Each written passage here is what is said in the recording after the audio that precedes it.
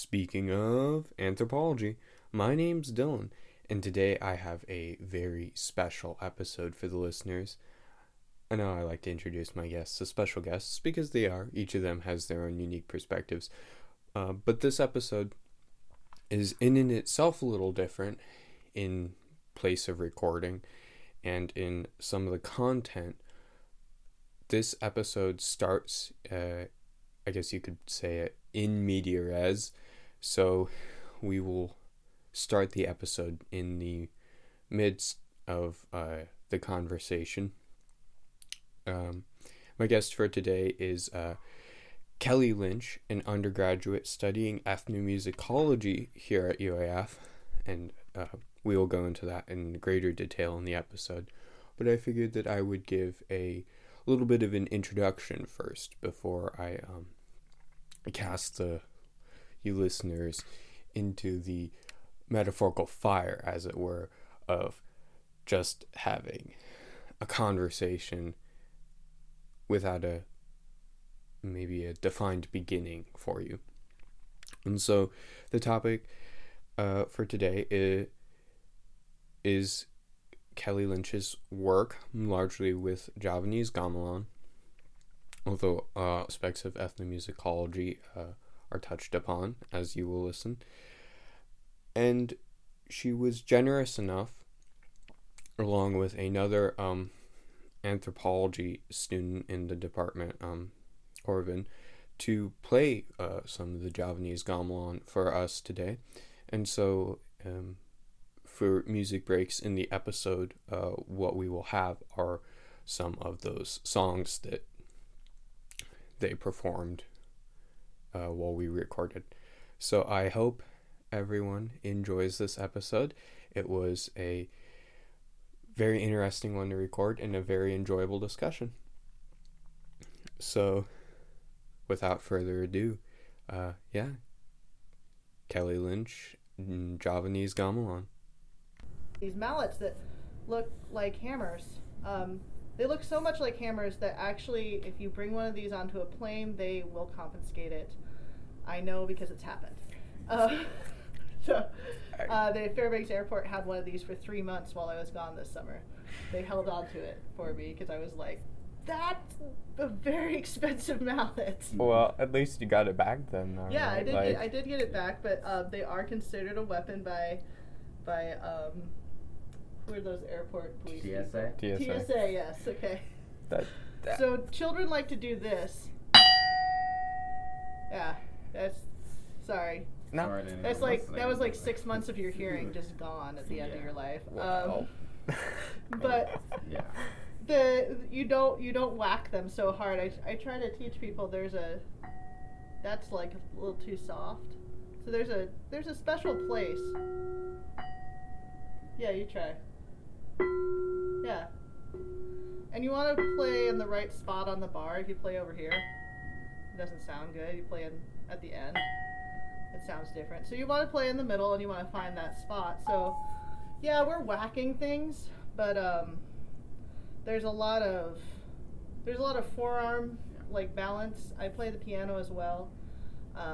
So I try to teach everybody to play from the shoulder because your forearm will get very tired, but there's a lot of balance in your hand in order to get just that right sound. And a lot of times when I'm playing, I'll actually keep the beat with my hand, but you'll only see me like hit once. I'll be like, so I use like my whole arm a lot. I try to like make that motion come from my shoulder, and I try to hold the mallet in the right spot so that I whack it in the exact right place that has the most melodious sound. And that's just something that comes in time, and it's different for every instrument. So as our ensemble grows, we'll probably be able to move on to harder music, and then we'll have people that will end up sticking to a certain instrument. Mm-hmm. And in my experience, you tend to get better at it as you play, because like when you start out a little unsure of how hard, and then as you start getting play, you get into the rhythm, and everything starts to come together the longer you're playing, basically. Yeah, it's not something you can learn from a book. You really need to be right here. And a lot of people notice, like, Corbin and I met last Friday, and it was really hard with just two of us in the room. You know, one of us was trying to play the drums, the other one was trying to, like, do the melody. We were trying to go faster because we've played a little bit more together. So we're like, okay, let's, like, but it's you need a buddy to like look over. Gee, what are they doing? Oh, okay. Yeah. And it's almost like, even though I don't see him, I feel what he's doing. And when I get off and I can feel like, oh, he's over here in the keyboard, I can move. I mean, I call it a keyboard, it's not a keyboard. I'm a pianist. But yeah, that's our basic introduction to the instruments and playing them as a group. We can move on to your actual questions too. Oh yeah, no, it's fine. This is all this is all worth playing on the radio for sure. As long as you don't mind also having your voice on the radio, and then I don't. A little less editing, but yeah, no, that's cool. It's fine. Anything you wanna put on the radio is fine. All right, I'll make sure. Yeah, everyone be credited. So if you don't mind moving into the right. So is there anything else that you would want to play, or? Oh, I'll talk all night, really. No, okay. No. Listen, those are some of the songs that we play. You can hear what we sound like as two people on two Belungan instruments, and I'll send you like a playlist of some of my favorite gamelan music, because to hear an entire gamelan ensemble, you're talking about 20 to 30 players, and usually singers. We do have drums here today. Our drums are actually Balinese, you know, because that's what I could find, and the university had really strange constituents about what I could buy with an URSA grant. Really? You cannot buy anything old. That's a rule. I don't remember ever being told that rule. Old is used. It had to be new. Yeah. Ooh, so when I bought these drums, they weren't made. We paid for them, and the university was like, we're not wire transferring money to Bali. But we're like, there's no other way to do it. so that we had to like go to like the dean and go to the head of purchasing and get some special paperwork just to get these drums. So when these drums were ordered, they don't have them in the shop. The guy calls up the drum guy down the street and says, okay, make 2 drums. And then they sent them to us, and we ordered them in June. We didn't get them till November. If they're made to order though, and then going through international shipping, that's not the worst turnaround. You know, it was they were affordable in terms of the project. So to start off with, what I do here at UAF is I'm an interdisciplinary major, and that means I've kind of made my own program because I study ethnomusicology. And we don't have an ethnomusicology program. Most undergraduate programs do not. It's a minor you can take, but that's usually something that you're going to pursue in your graduate studies. And I work with indigenous music of Alaska and Canada and Sami musicians, usually in hip-hop and rap. And that's one of my passions and one of the things that I know about. But gamelan comes in I wanted something to, I wanted to teach music in a way that didn't include Western ideas of music. So there's this really cool collective out in Canada. They do this great thing where they go into Cree communities and they teach these kids how to record their own music, and we don't have anything like that in Alaska, and I think that there's a space for it, and we have enough people that would be interested to have children be learning music. But what I really wanted to do is to say, okay, I can teach you how to record your own music, make a beat, edit music like in a simple program. But what I'd really like to do is to teach in a group how to communicate through music. So that's where gamelan came in. I always kind of wanted to build one. I'm in my mid-30s now, so like when I was 20, I went to a school in Seattle, and they had a gamelan, and my teacher in composition was the head of the gamelan. So, and then my singing teacher was also in the gamelan. So I was just surrounded by it all the time. I was always going to concerts. We would talk about composition and singing in like this Javanese idea, because that's what they spent a lot of time doing, Javanese music, even though they're both classically trained musicians. My mentor, Jared Powell, he runs Gamelan Pacifica, and then my singing mentor was Stefan Fondricht, and he's a piano tuner, actually, but what he had in his house was the first set of instruments that they made in the 80s at Cornish in Seattle, and they look a lot like the instruments that I have built here at UAF. So they're very simplistic, and they're considered like student-type instruments.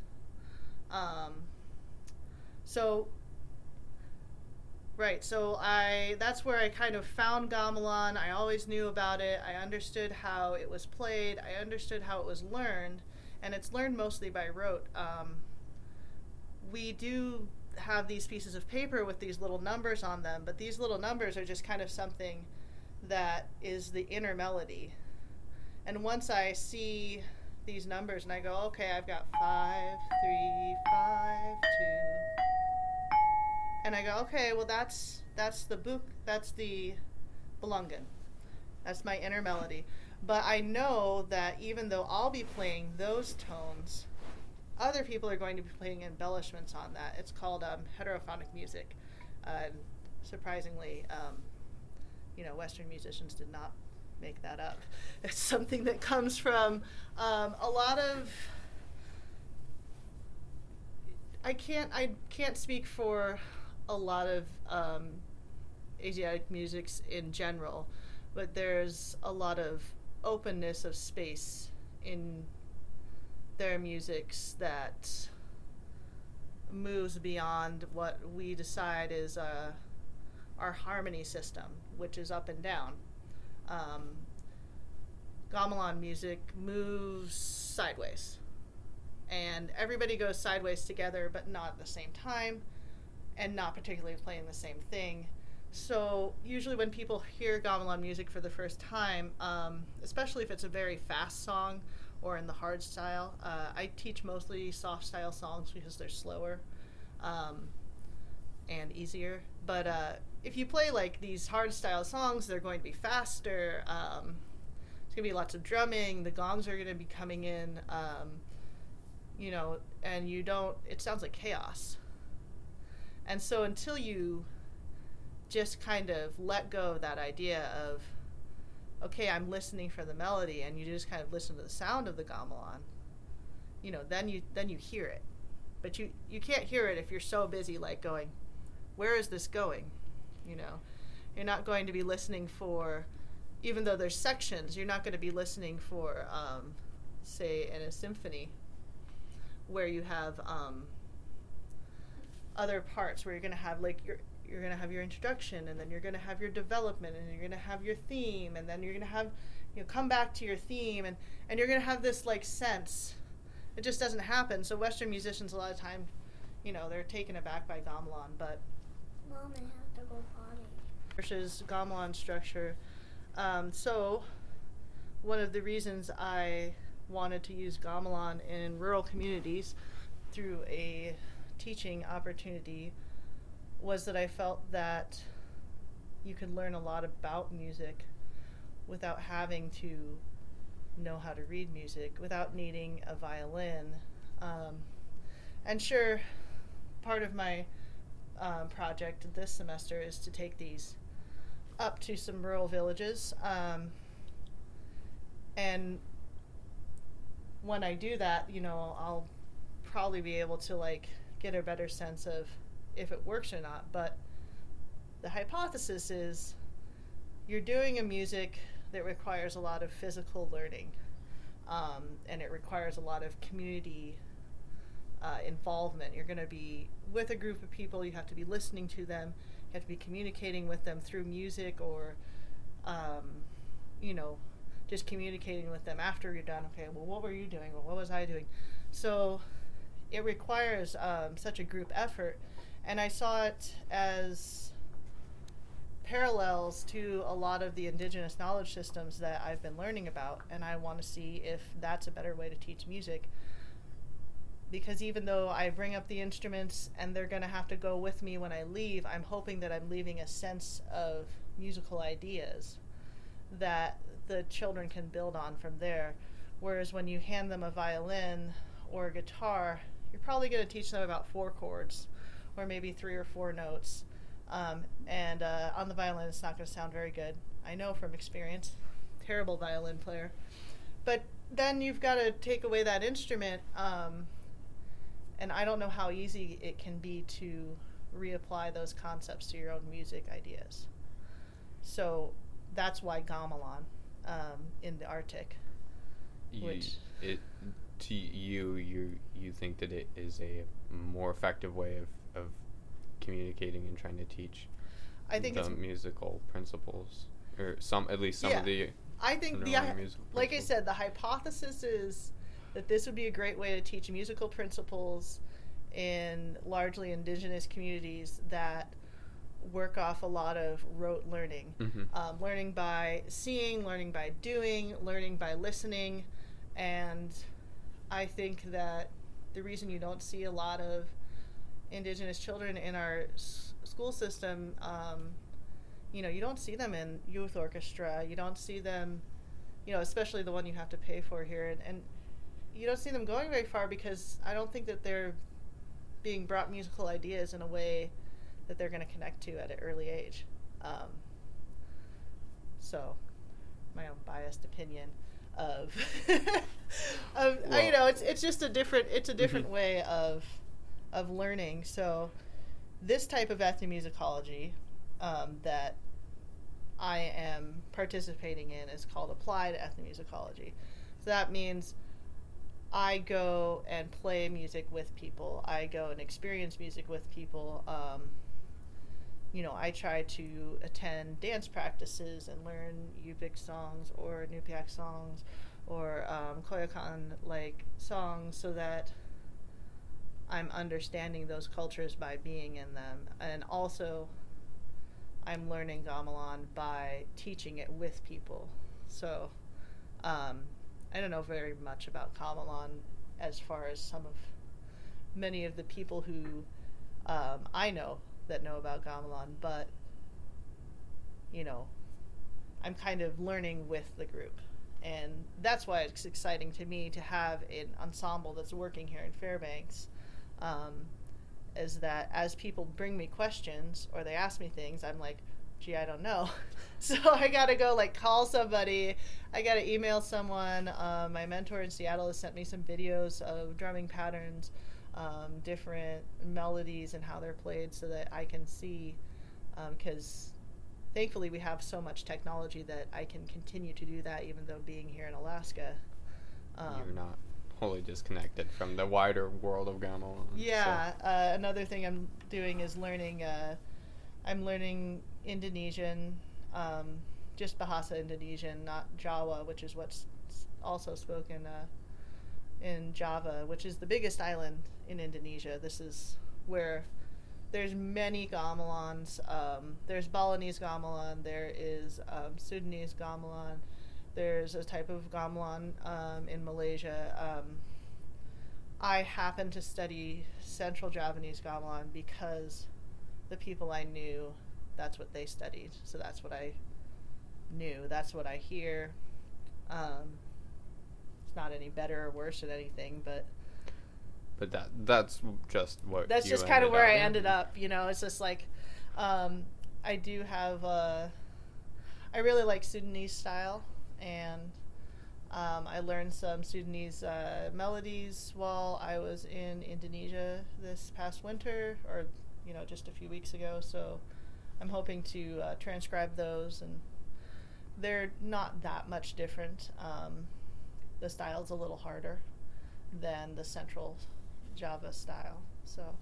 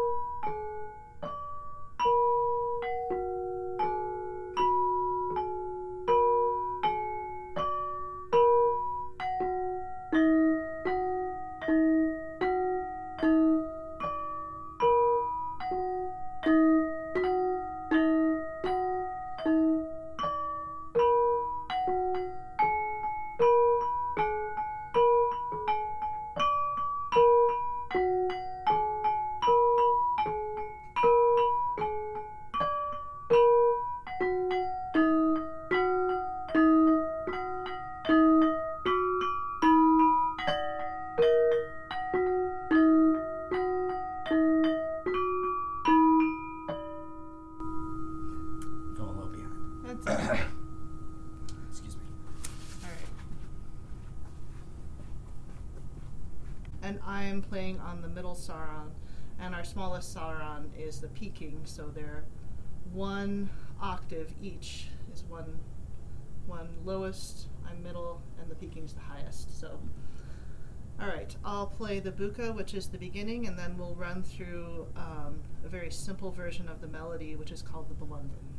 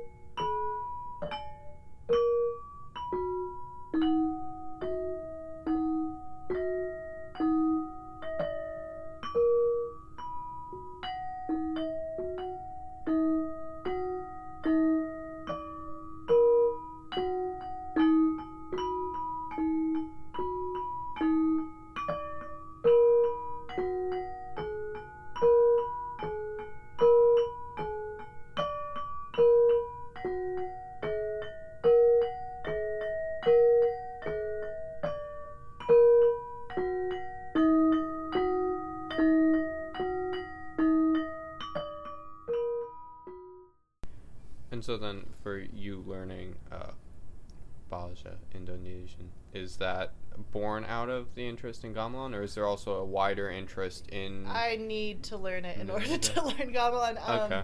Yeah, I spent some time with a dictionary, and I knew enough to kind of get by, but when you go to Java, people don't speak English. Mm-hmm. They do not speak English. They don't even try. Like, I don't blame them. Yeah, no, fair enough. There's certain places you go in the world, and Yes. there might be some people who speak English, but here they're just like, no, none of us speak English. And Bahasa Indonesian is not that hard to learn. Say you want to like walk somewhere, that's jalan, and you say, well, I'm gonna go walk somewhere, that's jalan. So a lot of plurals are like, you say, oh, I like meat, is daging, oh, I like lots of meats, so it's like, saya suka daging, or, so you just add another word, to say, we're all going to eat lots of meat. So it's got lots of shortcuts in it. Learning basic vocabulary, but then learning the structure of the sentences is helpful. A lot of times my sentence structure is terrible and people just laugh at me. They know what I'm saying, but they're just like, you just murdered that sentence. But yeah, that's the reason I'm learning it. Is also there's lots of YouTube videos where people are showing drumming patterns, showing different ways to play these instruments, and because this is not the popular style of music in Java. This is it's Javanese classical music, for lack of a better idea. Just like when you go to Davis Hall and there's the sea of blue-haired ladies, it's kind of the same thing when you go to a Javanese like gamelan concert. It's an older crowd of people that are really interested in it. And I didn't make up the sea of blue-haired ladies. I think that's Lou Harrison came up with that. But don't quote me on that. It was one of my favorite things that anybody ever said. I was like, oh, there is a sea of blue-haired ladies at classical concerts. What? And they're always there, you know. Mm-hmm. Like it's like you dye your hair that weird blue, and then you like get season tickets to, you know, get really the into, symphony. Yeah, you get really into listening to Mozart. Yeah. So there's a resurgence of gamelan music. You can see it in popular music to a certain extent.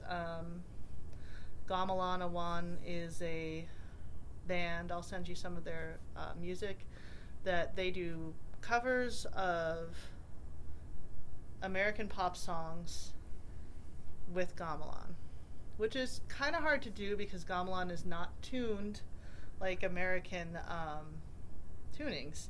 So I've listened to it, and they do a little stretch of the gamelan, and there's a little stretch of the tune back towards and they kind of meet in the middle. But it works really well. He doesn't usually sing over the gamelan. Usually the gamelan comes in during the music breaks.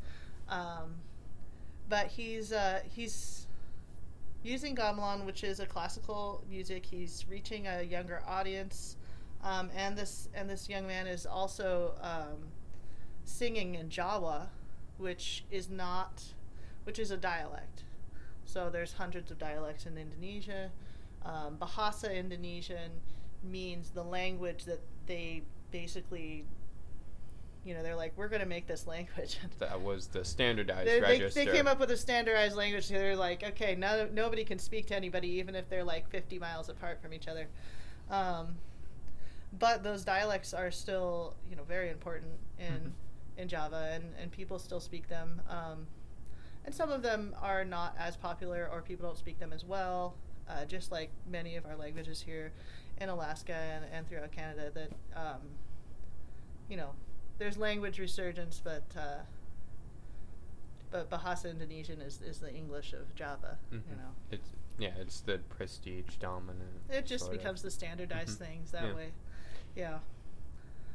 So I am curious then, to double back a little on your personal history. You mentioned that you've like always been around gamelan, or at least for a fairly long time now, and so I'm curious if like when that sort of germinated for you into ethnomusicology, right? Like where was... Yeah, the gamelan didn't really register to me as ethnomusicology because it was such a strong influence for me.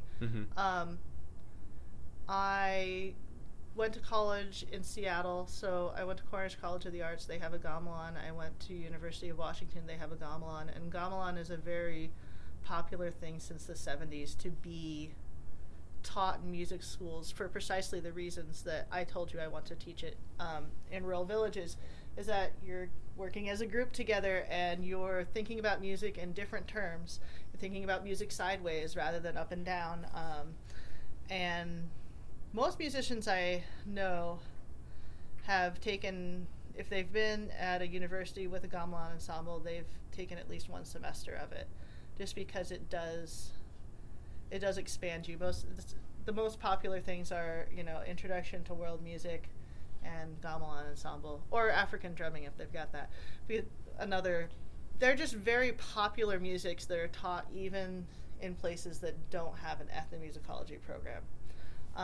So gamelan and ethnomusicology weren't mixed. Alaskan Native music and ethnomusicology was kind of where I ended up, is that I started listening to... I saw a video of Akumatu, which led me to a video of Samuel Johns, and then Byron Nicolai. So if you don't know, Samuel Johns is... I don't know exactly where he's from, but he's living here. He's in Anchorage or Fairbanks. But he does a lot of like rap and hip hop based in his culture. So then Byron Nicolai does Yupik songs, and he sings them in English sometimes and in Yupik. I think he did a whole album where they were in English and Yupik. he's got some really great music. And so I was looking at these popular musics or these traditional musics that also had some popular ideas, the mix of traditional drumming and the mix of, rap, groups like A Tribe Called Red that were using northern style powwow drumming and mixing it with beats. So all of these things, that's what brought me to ethnomusicology. And that's where I was like, oh, this is cool. And I never really connected gamelan with ethnomusicology until like the last year. So like the Gamelan project was an undergraduate research grant in participatory action research. It wasn't really based in ethnomusicology per se. My mentor on that was Dr. Sveta Yaman-Pasternak. So she's a cultural anthropologist. So that's how she and I were looking at it. And now my current URSA project is with Dr. Sean Topcock, and that's an education-based project, both with the gamelan. So, like, I'm not doing anything with ethnomusicology because we don't have an ethnomusicology on faculty anymore, which is too bad. I've never understood why. Well, this is going to be on the air, and everybody knows how I feel. I've never understood why the University of Alaska Fairbanks does not have an ethnomusicology program or a heavy Indigenous studies program with an emphasis on music and dance, because we have so many very, very talented, knowledgeable individuals that are already faculty, that are already staff, that are teaching these classes, but we are not embracing what we have here. I see other programs around, when I was looking at grad schools, and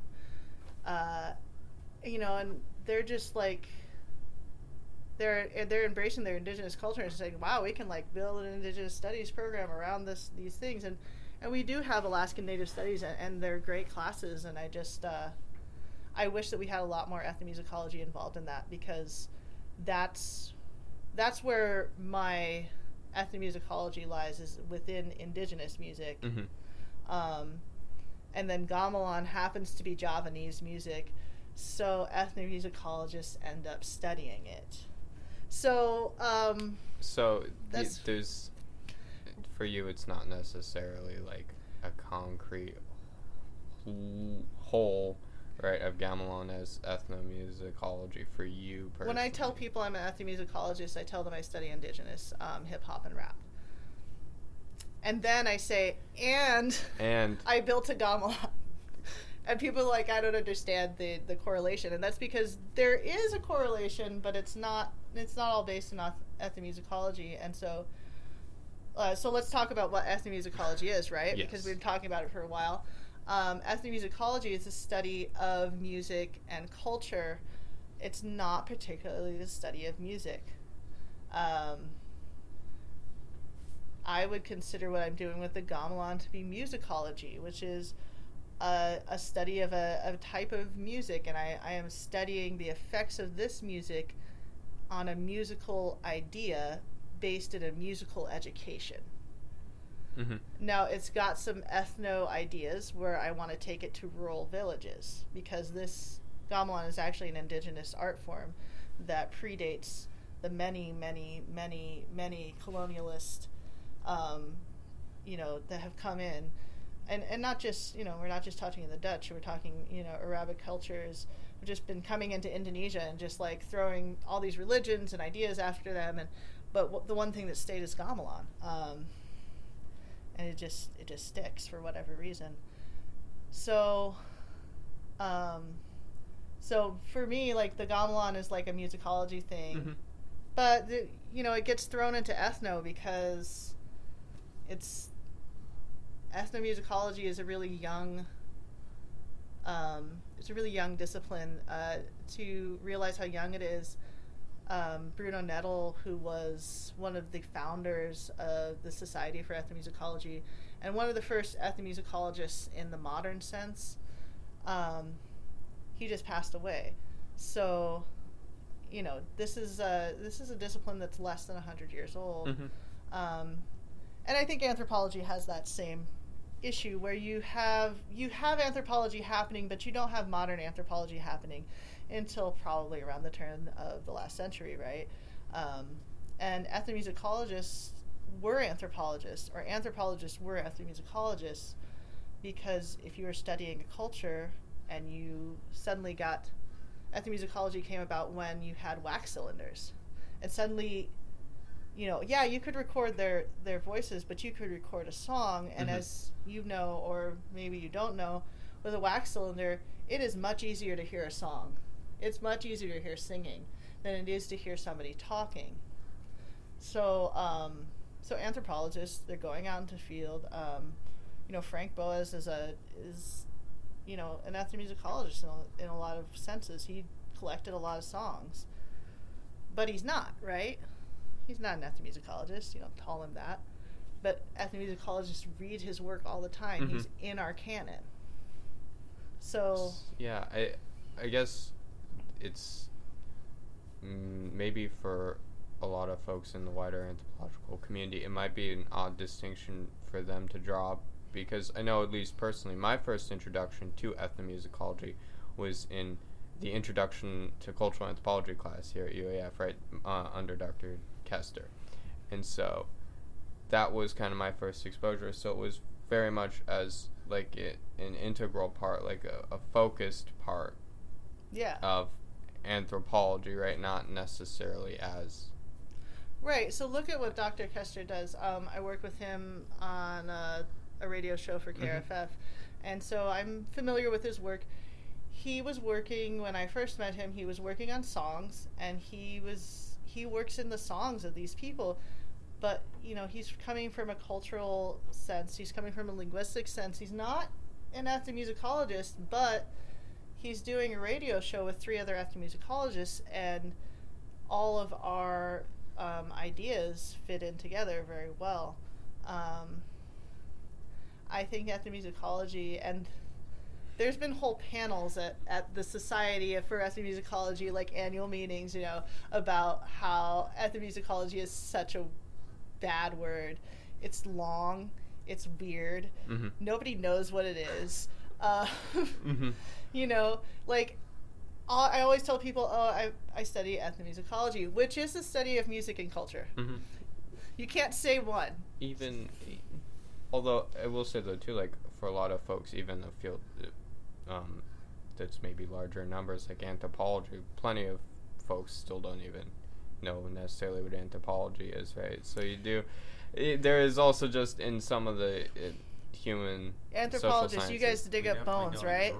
You guys dig up bones. That's what you do. Yes. And that's all anybody knows. Longtime listeners know too that on the first episode of the show, that was the first topic we discussed, and that was the first joke that we made was, yes, anthropology, I dig up bones. Nope.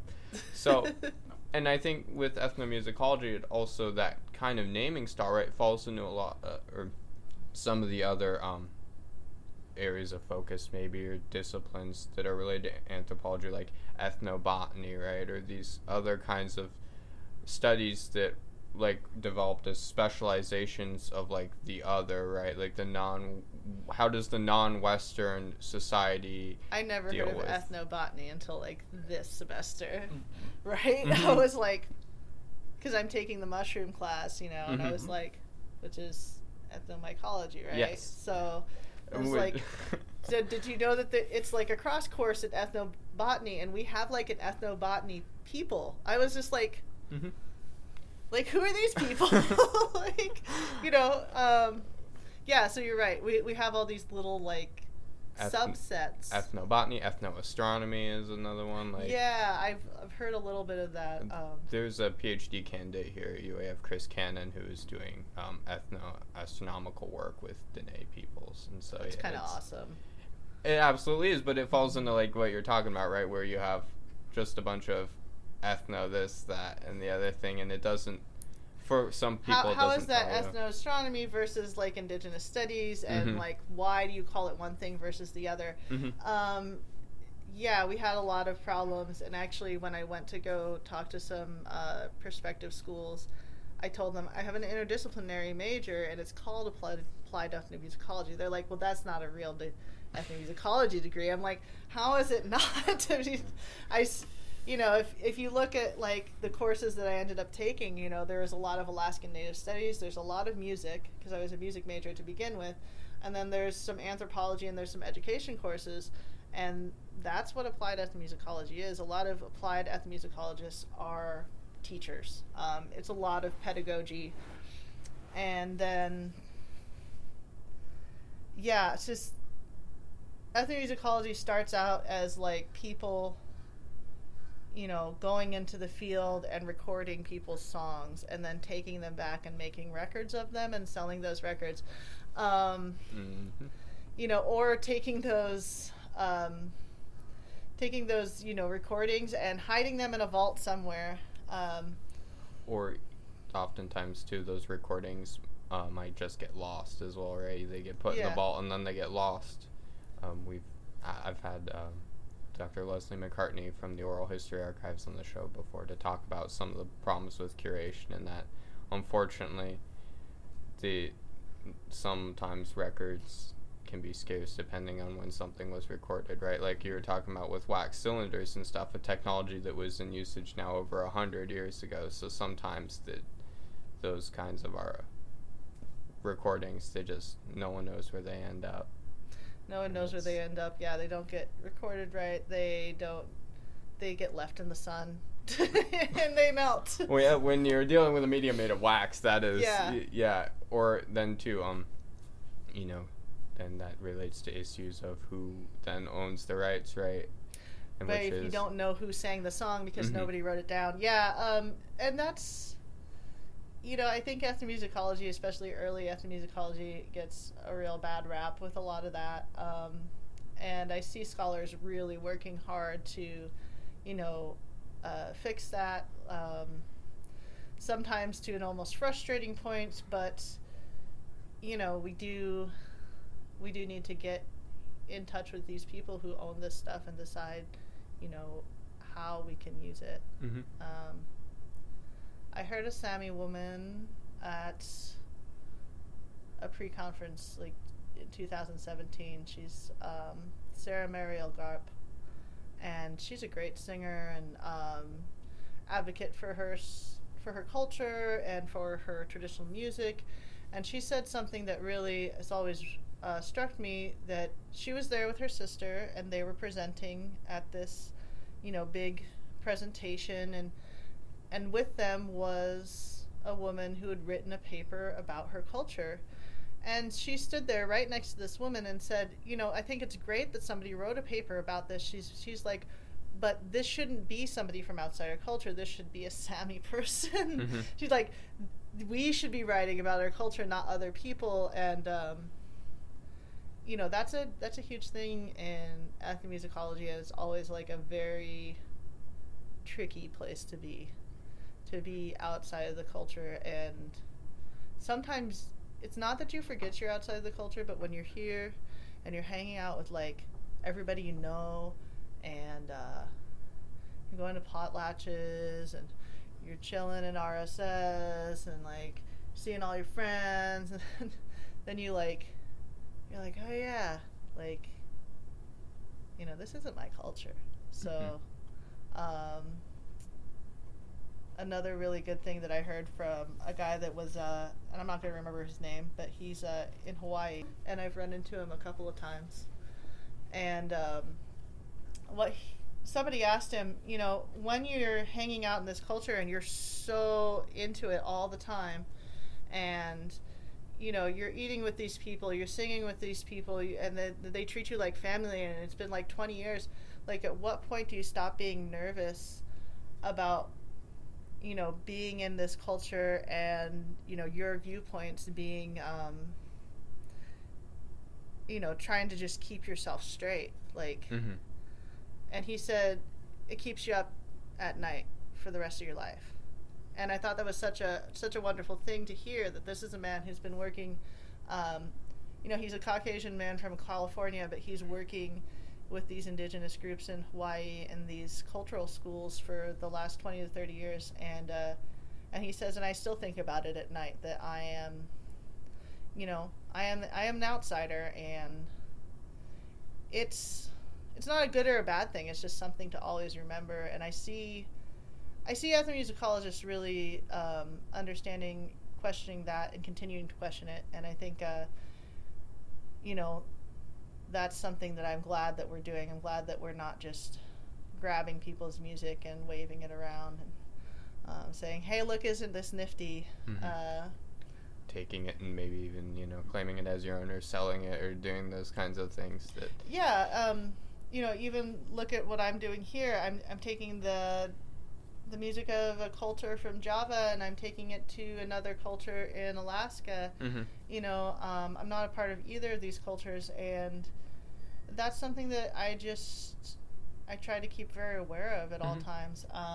But it's a very tricky place for me to be. It's something, I think it's one of the greatest challenges I have, is to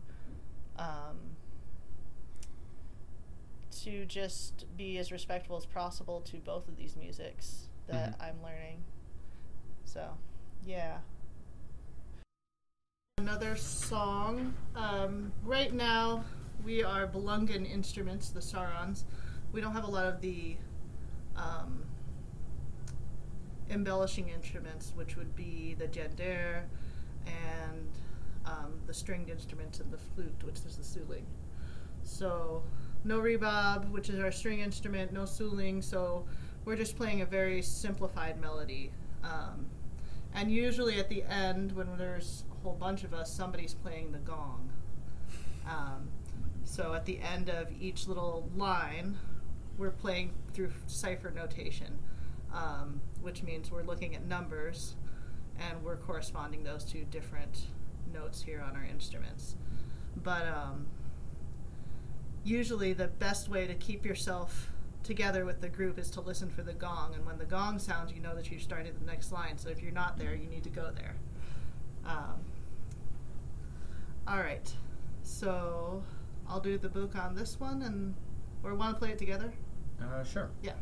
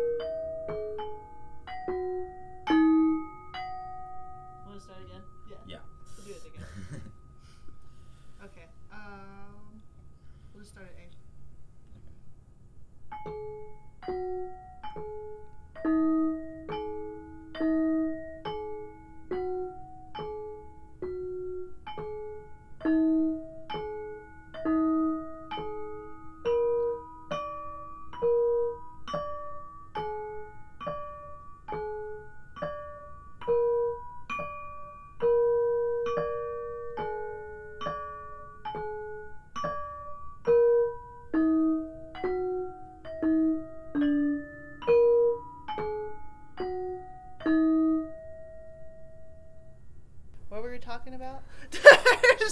I just started rambling about ethics and no, but those kinds of ethical considerations, right? Like if we are trying to do, work with people, right, and trying to understand humans and human culture and human music and such, like if we were to do that devoid of ethical considerations, right, where would we be as a field?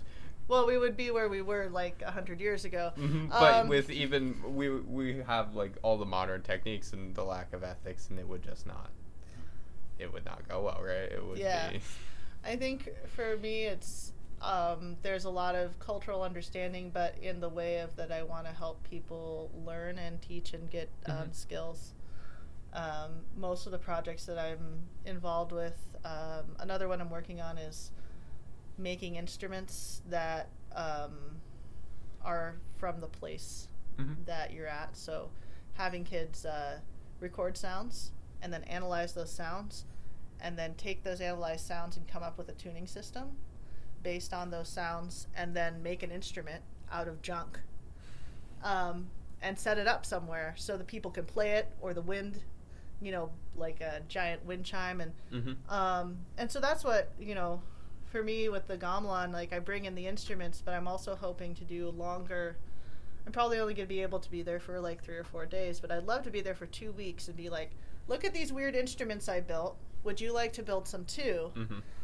Let's get out the angle grinder and let's go. Because I'm not a carpenter and I'm not a blacksmith, and I'm scared of power tools.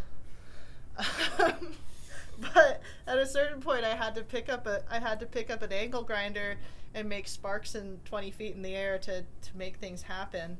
And I haven't cut off any of my fingers yet, so Burn down your house. So I haven't things burnt are down my going house. well. There you go, then, right? Yeah. So when you want to help people, one of the other things that I see is one of the things I've learned is, give the help that people need, not the help that you think they need, or not the help that it appears that they need, So part of my project this spring is bringing my ideas and my lesson plans to elders and people in the community and say, what do you think? Or how can I, integrate this into your students so that they're getting what they need out of it? Because the idea of standardized education just does not compute, especially in smaller communities, especially if you're going to stay in that smaller community. And I think people are realizing that here, and I'd love to be a part of that, is making things tailored to people, because they are so different and unique, and that's the great thing about all of our communities here. Is that you're going to have wonderfully different things, even just 20 miles down the river. So I don't want to show up and teach everybody the same thing. And you don't want to show up and tell them, I know what your problem is and I know what your solution is, right? 'Cause yeah. then it's just yeah, what does that make you then, right? And I think that's what a lot of people who go out, I've heard, I've listened, I've watched things, I think just like ethnomusicology has grown from people just randomly recording people without real permission, it's time to educate people with permission. And it's time to ask them what they want to learn before you just walk in and tell them this is what you need to learn, that's why I feel gamelan can be so open-ended. I can teach people to compose on this. I can teach kids to improvise, or they can learn regular, music. I haven't quite got to the point of learning the Java songs that the guy's been translating into Java, the pop songs. But that's a way we could go too. Yeah. So I like that. I like that I could give the kids what they want. Because if you give them something that they're interested in, they're gonna retain. Whereas, if you hand them a violin because that's what your program's for, maybe they don't like the violin. I was gonna get my kid a violin. She listens to me. She doesn't want a violin. She wants a bass guitar. And I was like, electric bass guitar. I'm like a classically trained musician with a cello. I'm like, but Suzuki method. But, maybe not. Maybe just bass guitar, How bad could it be? Let them try it out and see where they go with it, right? And not try and impose something specific on them. So, I guess as we move towards the end of the show, I'm just curious. You've mentioned before that this is it sounds like the product of two, or is at least involved in two URSA projects. And so, would you mind discussing a little bit? Right. So URSA is undergraduate research. Student activities. We're sitting in the URSA office right now. For our listeners, we're pre-recording this in the URSA office, and we've talked on the show about URSA before, and I still can't remember the acronym, and they've given me funding myself. Yeah, so. I know, right? Sorry, Kate, we're chilling in your office, and we don't know what it stands for. So we are in the URSA office, and that's where the Gamelan's living right now. The Gamelan kind of moves between the hallway in the anthropology department and the URSA office. And we have a practice here on Friday evenings. And it was two different URSA. I had a big URSA summer project, which was the basis of building the instruments, making the drums. And then I've got a smaller grant for this semester. I'm going to be going up to... I'm in contact with Arctic Village and Uniclete and maybe Caltech. I'm just looking into some different places, so nothing's been decided yet. If you'd like me to come to your village, call me. I don't know if you can do that on the radio. I can't remember. There's some rules. Yeah, I think as long as they're not going to be paying you for it, I think. No, nobody pays me for anything. Well, I mean, I think to an extent URSA has given you the award. URSA did give me money, but most of that money went to giant pieces of steel and shipping. So a bunch of these were made in Spokane, Washington by my friend, and then we shipped them back through those flat rate boxes. I think we really pissed off the post office sending, like, they're in 70-pound boxes full of steel, like, wrapped in duct tape. We're like, it's flat rate. And they showed up, like, busted open, like, yeah. But they got here. So, yeah. That's the important bit, right? Right, so URSA funding and lots of blood, sweat, and tears. And this is the capstone project for my degree. Yeah. So what would be then your... I know, right, we've already discussed not trying to, kind of project solutions and problems on other people, but what would be your ideal outcome for this project that you're in then? Just right now, from what you've already done and what you already know. I'd like to get a regular group rehearsing, just for the experience of giving people the chance to learn gamelan music.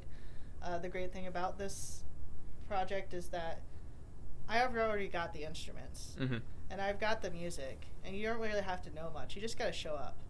And I think that's, and keeping it as a free, musical opportunity for people, and continuing to go to schools, both here in Fairbanks and rural Alaska, and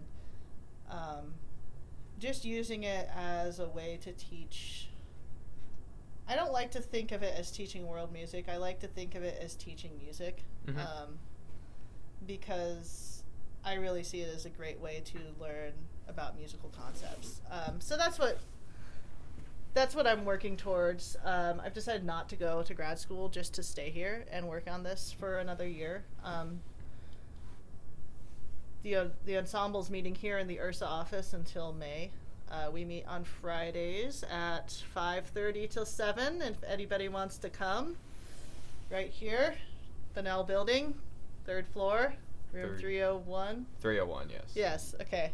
I'll throw in, you do not have to stay for the entire time. If you can't make the whole hour and a half, we'll be happy to have you, even if you can only play for half an hour. This is true. Last time it was just me. And we just left after we were done. Yeah. So we just try to be there in that general area of time. And I had wanted to make it too, but I had a meeting next door. Yeah. Unfortunately. That's okay. You come next week. Every week. Yeah, I will certainly try. So yeah, listeners, if what we've talked about so far is interesting. Yeah. Meet the radio personality behind the voice. Come to Gamelan practice. Yeah, I'd love to see us just practicing on a regular basis, maybe doing concerts. I would like to get some Gamelan folks up here to do like maybe master classes, so have them here in Fairbanks and be able to get them up to rural areas. So that's what I'd like to do. We'll see. We'll see if that happens. Hopefully, right? So we have just a couple minutes left, so I was just curious real quick. You're not going to ask me what is anthropology, is it? I was going to get, that's the last one. Before Okay. that, the other thing that I wanted to touch on though was your radio experiences, right? Because as you've mentioned already, you do have it seems extensive radio experience, and so I've got a half-an-hour show on KRFF, which is our local Athabascan radio station. That's 89.1. It also gets replayed on K-Work, which is 90.9, which is another independent station. Mm-hmm. And that's Circumpolar Sound and Song, and that's more of I think of it as more of my academic. Yeah, that's the word I'm looking for. That's more of an academic show where I spend a lot of time like researching an artist, researching a type of music, and I do that with Dr. Paul Krejci, Dr. Susan Hurley-Glova at, she's in Texas, Rio Grande now, but she was a faculty member, and Dr. Paul Krejci was a ethnomusicologist, was a faculty member here as well, and then Dr. David Kester, who does a lot of stuff with Edelman music. So it's all circumpolar regions. Everybody has different likes and different tastes, so it's a really great collaboration between four very different ethnomusicologists and a cultural anthropologist. Yes. And then my other show was Music of the People, and that was on for 2 years. I'm taking a break right now. I plan on rebroadcasting that show on K-Work sometime. It's usually an after-hours show. It's a lot of rap and hip-hop. I focus on indigenous artists from all over the globe. I try to find music that sounds original, that doesn't sound like somebody rapping about the reservation, but they sound like Jay-Z. There's a lot of that out there if you're into it. But that's just not what you want. I don't like Jay-Z to begin with, so right. I don't like somebody who sounds like him. But there's a lot of really great artists out there. Drezus, Superman, Tribe Called Red, Frank Waln, Natani Means. Natani Means is the son of Russell Means, who is an AIM activist. John Trudell's got a lot of really great spoken words. I'm talking about all men. There's so many women out there. There's Itzque, there's Tanya Tagak, there's Lido Pimenta, there's Leanne Besamoke Simpson, another like spoken word over beats. Just there's so much music out there, and to have 2 hours to share that kind of music has always been for me, it's been a great way to stay in that music that I so-called study, but I just listen to it a lot. So Fair enough. Yeah. No. yeah, I don't know if anthropology plays a lot into that larger show that I do, just because for me it's just spinning the records of music of people that I think should be on the radio a lot more. Yeah, I mean not everything has to come back to anthropology, right? Yes, it does. can- Everything has to come back to anthropology. Well, I'll be the heretical host of a show called Speaking of Anthropology and say not everything You know how much you do in college your debt I personal have? life. Everything is about anthropology. Everything can be connected to anthropology, but not everything in your own personal life do you have to connect to anthropology. I think that is the best way of This is putting true. that. This is true. Because anthropologists also need to have hobbies. And I'm also not an anthropologist. I'm an ethnomusicologist, Yeah, you're an ethnomusicologist, which is which, totally different. as we've established for the listeners of the show, study of music and culture versus bones and culture. I don't study bones either, but You don't dig up bones? You dig up bones, right? Somewhat, yes. As an archaeologist, I am the How bones. many bones have you dug up? up? Only a couple. I've only done like the one dig, but Okay. Were they like last human semester bones? I did a.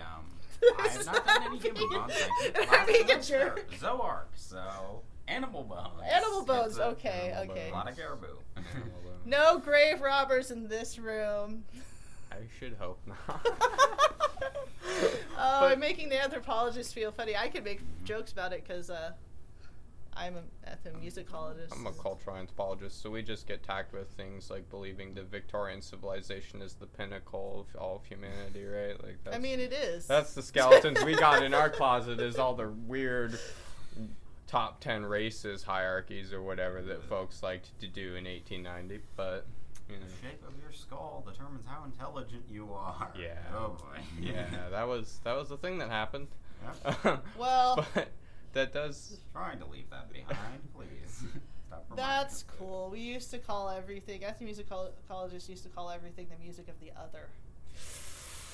Yeah. Oh.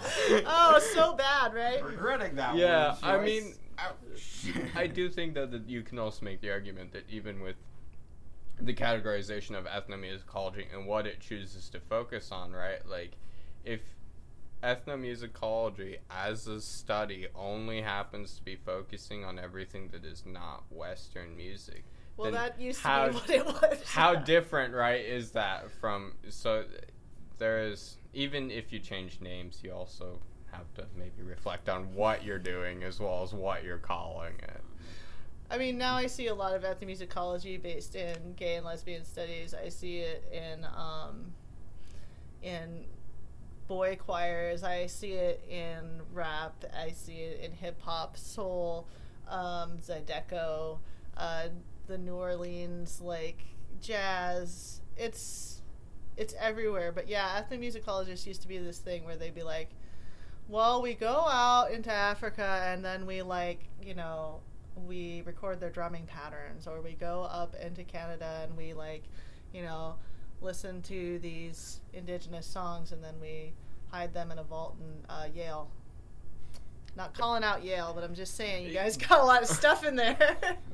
Yeah, there's a couple institutions both here and in countries like Great Britain that have, They're holding on to some stuff. or Germany.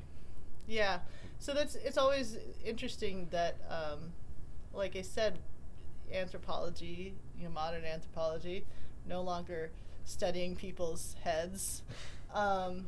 It's such a young. It just feels like such a young place, and that we're finally getting to a place where it's not like, ooh, you shouldn't say it like that. Yeah, we're moving on from that, hopefully. So Yeah. that does lead That's me, probably the end. well, it Oh, leads me wait, quite oh. nicely into my last question, the one that we ask all of our guests and no guest is immune from. Every So guest has to answer this one. we try and make every guest Okay, answer this I'll one. answer it. So what to you, just you, is anthropology? Okay, well, I'm not an anthropologist. That's fine. I really think of anthropology as the study of people and cultures, and that's how I equate anthropology, because I've worked with a lot of cultural anthropologists. So, like, for me, it's a very present idea.